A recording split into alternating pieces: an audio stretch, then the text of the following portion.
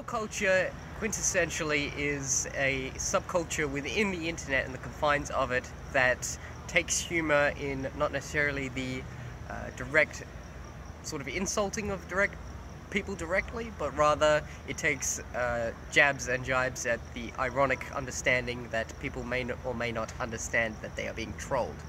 To illustrate a point, Pepe the Frog is not overly offensive, however it is a good troll. It is an understanding that there is an ironic level of humor involved in being a troll.